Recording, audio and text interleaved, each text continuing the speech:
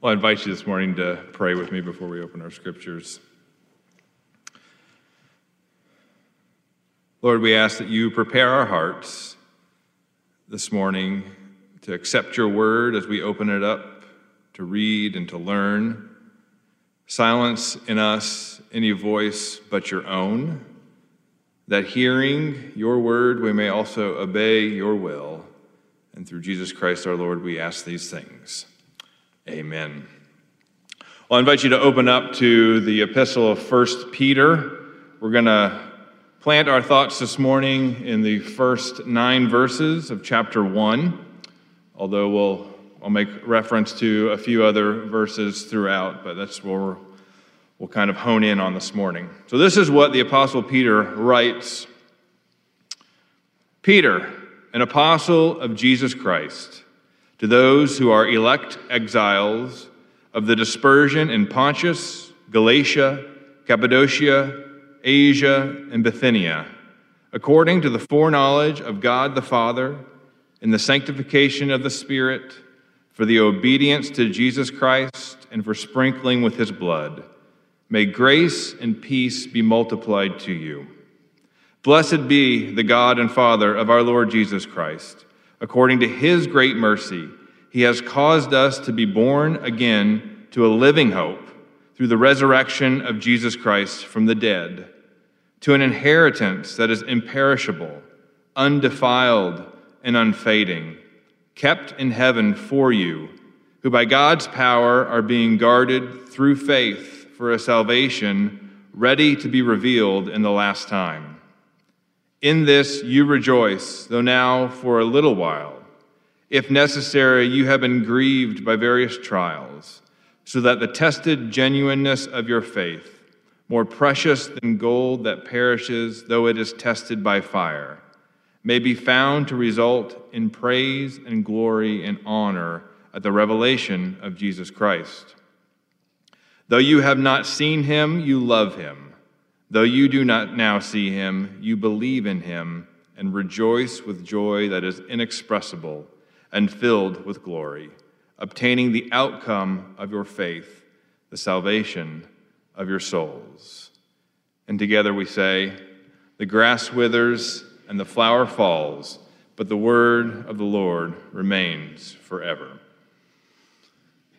In April of 2016, the New York Times ran a front-page article with the headline, U.S. suicide rate surges to 30-year high. Now, I know what you're thinking. Wow, what a way to start a sermon for the new year. Well, stay with me.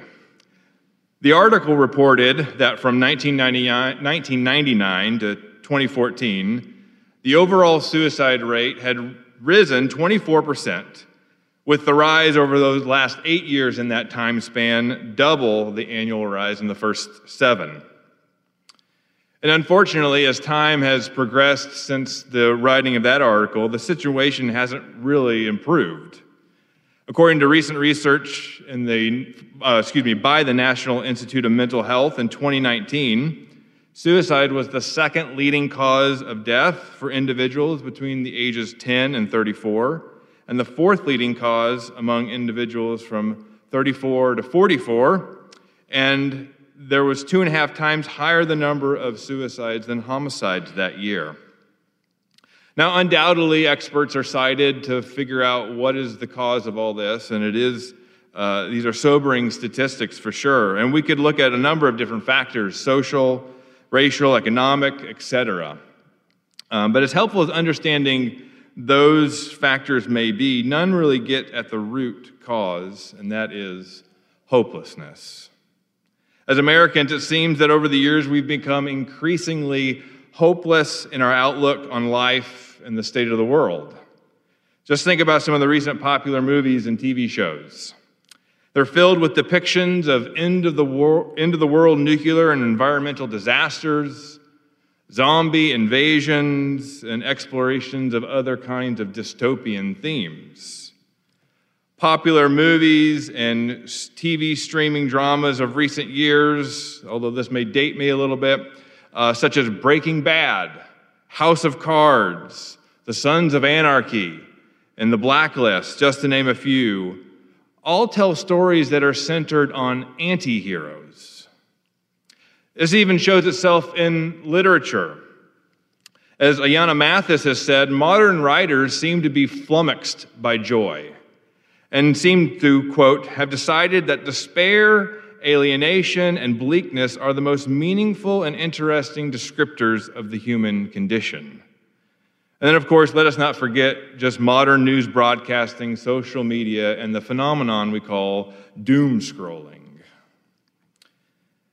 So this poses a question that I've been toying with. As believers, how are we to live in a culture that seems to be so dominated by despair and hopelessness?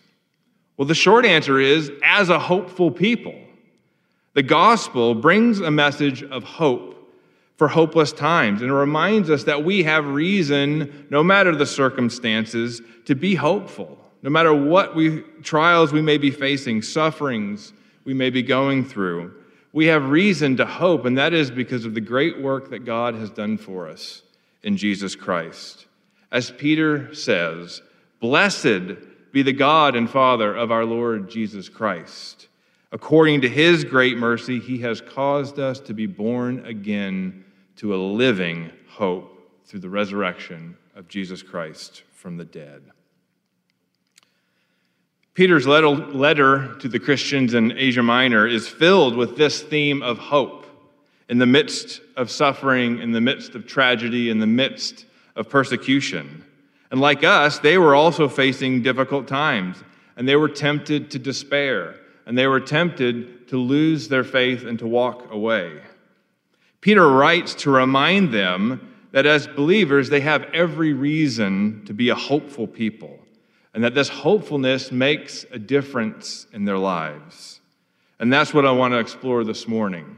The three ways in Peter's letter that hope makes a difference.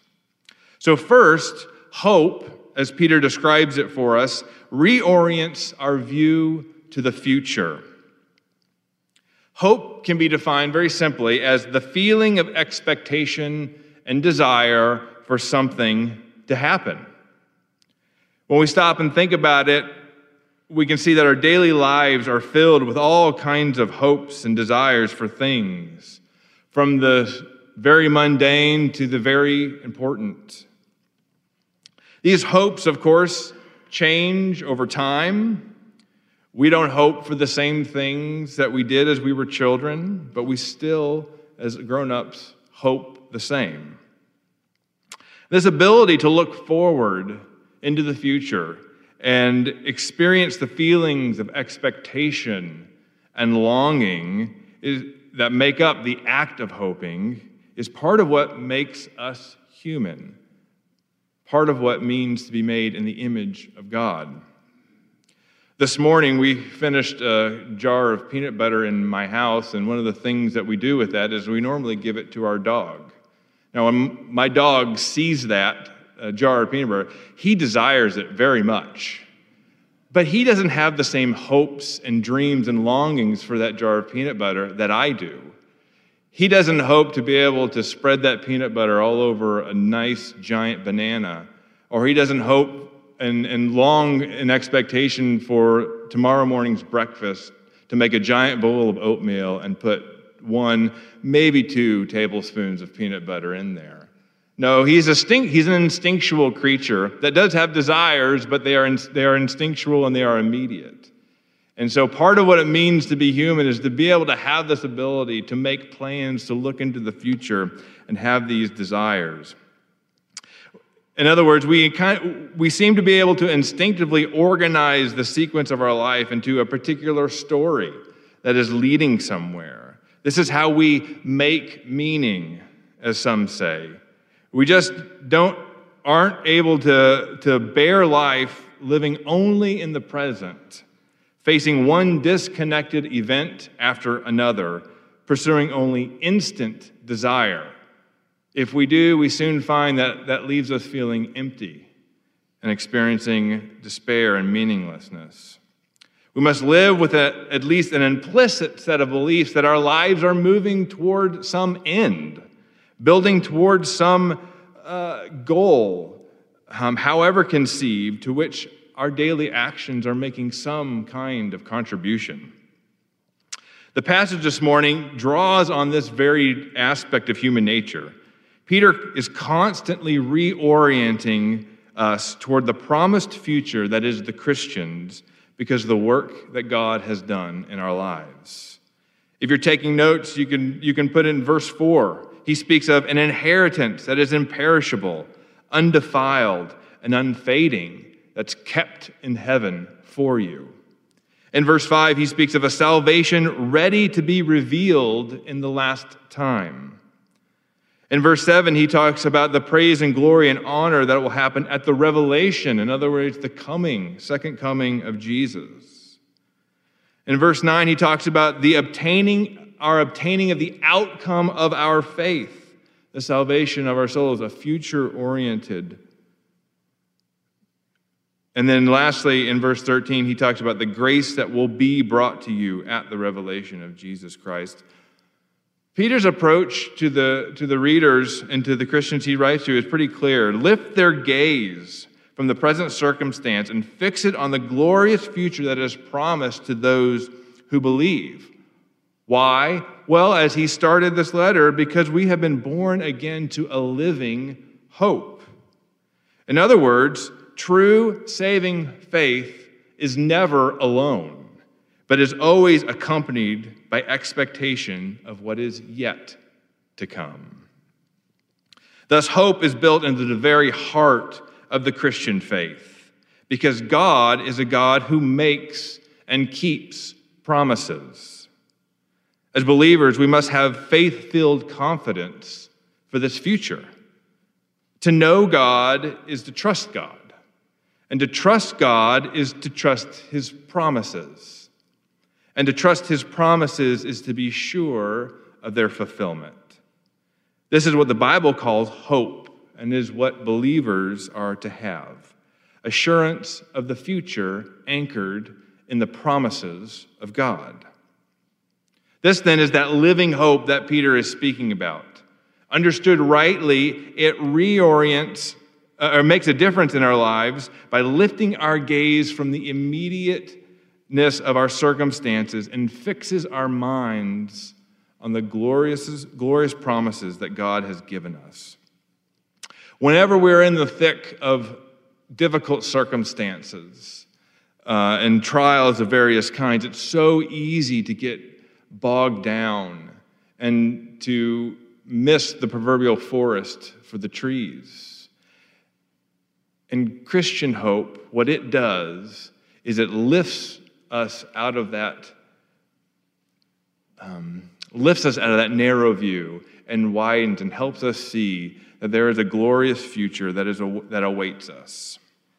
And so this then leads us to the second difference that hope makes, and that is Christian hope changes the way then we live in the present. Some may think that all this talk about promises and rewards is an escapist mentality, a way to just bury our heads in the sand and not deal with the difficult realities and circumstances in life that are right in front of us. That, however, is not the case.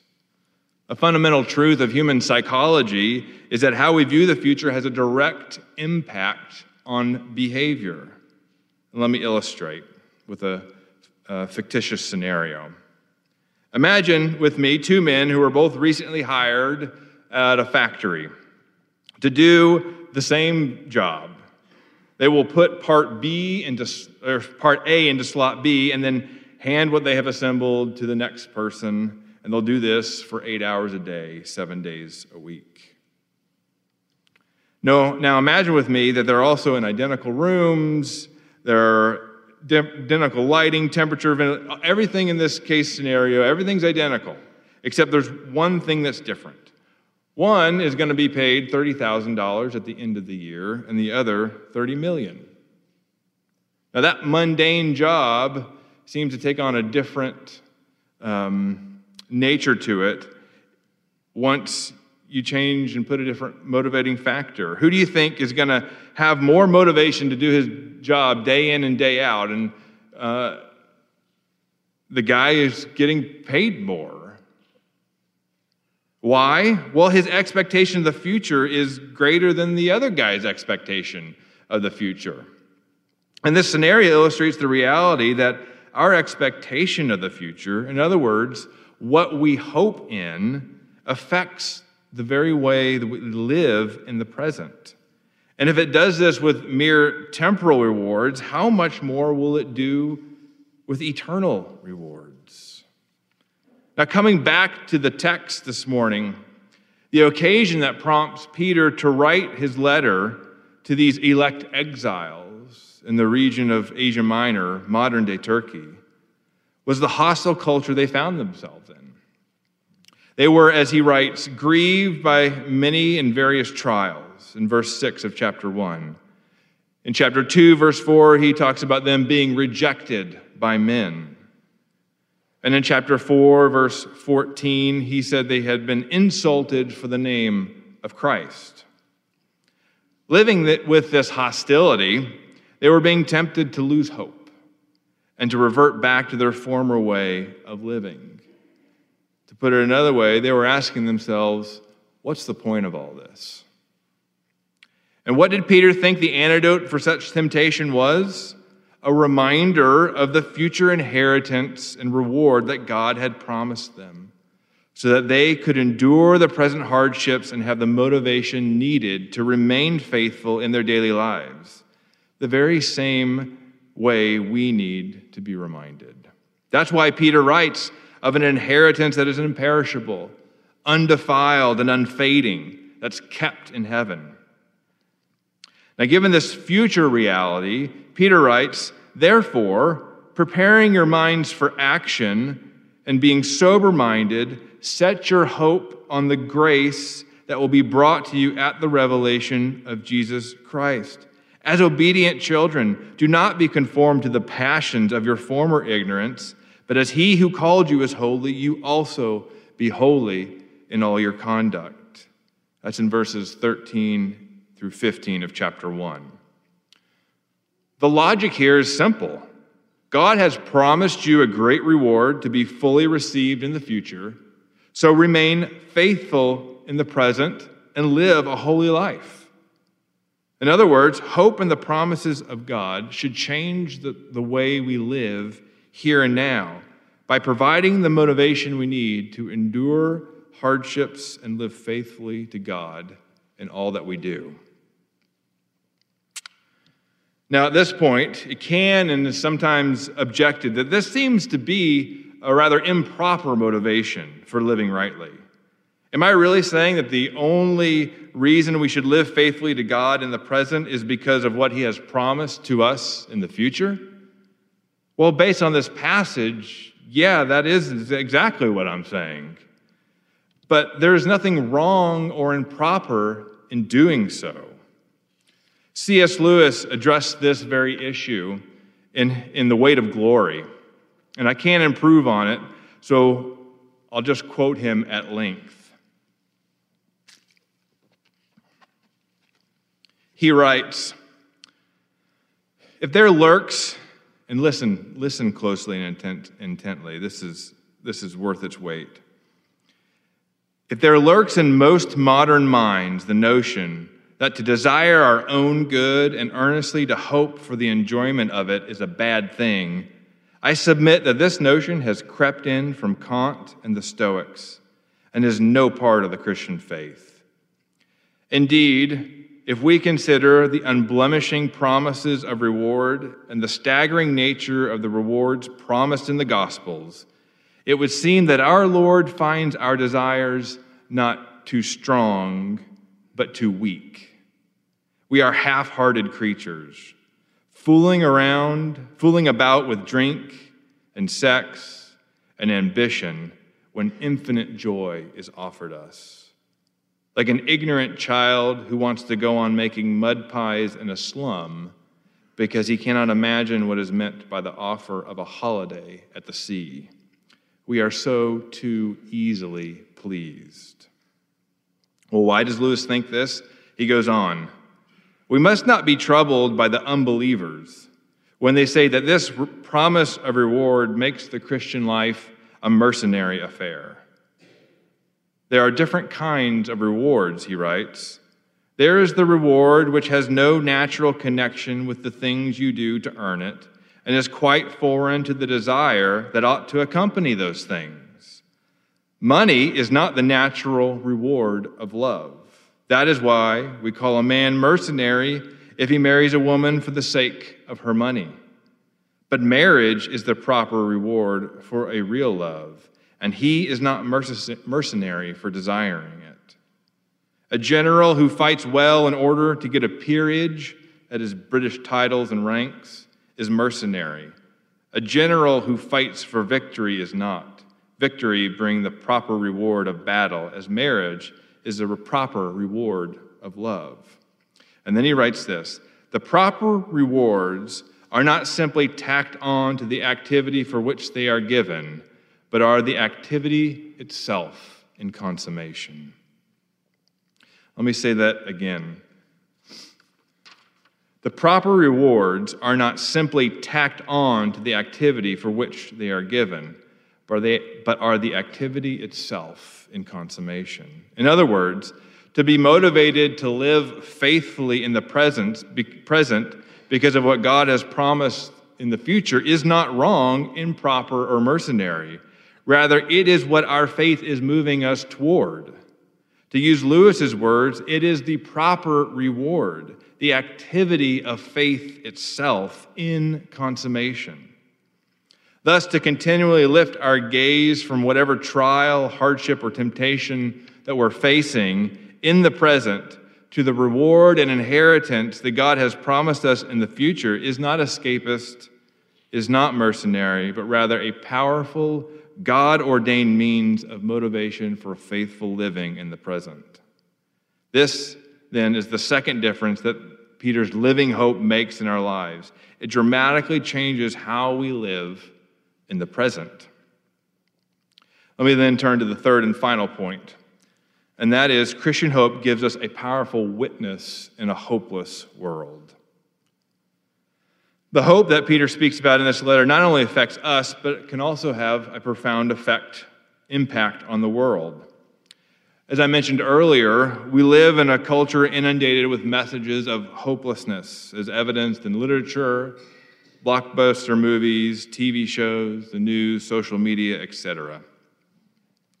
Robert Nisbet, in his book, The History of the Idea of Progress, explains that how in the 19th and 20th century, the Christian notion of a coming kingdom of God became secularized into a narrative of historical advancement, i.e., progress. Christian theology understands history to be linear, to be sovereignly controlled by God, moving toward a day of judgment, justice, and the establishment of God's kingdom. However, Nisbet argues in modern times, this view has been replaced with the story of secular progress. History is still moving toward an end, but that end is not the coming kingdom of God, but toward the establishment of some type of utopian society, some heaven on earth, some best world now, or some best life now. In order to achieve this, humanity needs to be continually perfected through education. The created order needs to be controlled through science and technology, and social relationships regulated through politics. Then and only then can the imperfections of human nature be overcome, we're told, the planet be saved from destruction, disease and illness eradicated, and a just society established. All this through our own effort and instrumentality. Fortunately, this secular optimism in historical progress continues to crumble before our very eyes. The belief in the perfectibility of human nature through science, education, and social policy first began to collapse after each of the world wars and continues to do so with each failed attempt to establish some kind of utopian world. We're constantly being reminded that education alone cannot overcome the sinfulness of the human heart. Science and technology will never be able to rid our world of disease and death, and politics cannot be our Savior. To place our hope in this secular narrative of progress has only produced discontent and despair, in short, hopelessness. And this is where Christian hope comes in. As Peter says in chapter 3, verse 15, that we are to always be prepared to make a defense to anyone who asks you for a reason for the hope that is in you. Because people are longing for real hope that actually makes a difference in their lives, we have a real opportunity for effective witnessing in our culture. As Tim Keller writes, if Jesus Christ was really raised from the dead, if he is really the Son of God and you believe in him, all the things that you long for most desperately will come true at last. We will escape time and death. We will know love without parting. We will see evil defeated forever. In fairy stories, especially the best and most well-told ones, we get a temporary emotional reprieve from a real world in which our deepest desires are all violently rebuffed. But if we believe the gospel, we are assured that all those longings will be fulfilled in real time, space, and history. That is a compelling message that provides a powerful witness to the gospel to a culture desperate for genuine hope. Let me wrap up with this question. What difference does Christian hope make? That's what we've explored this morning. Well, it makes all the difference in the world. Specifically, it reorients our view to the future, enabling us to lift our gaze from whatever difficult trial or circumstance we find ourselves in and fix our attention on the future that God has promised us in Christ. It changes the way we live in the present by giving us a God-ordained means of motivation for faithful living.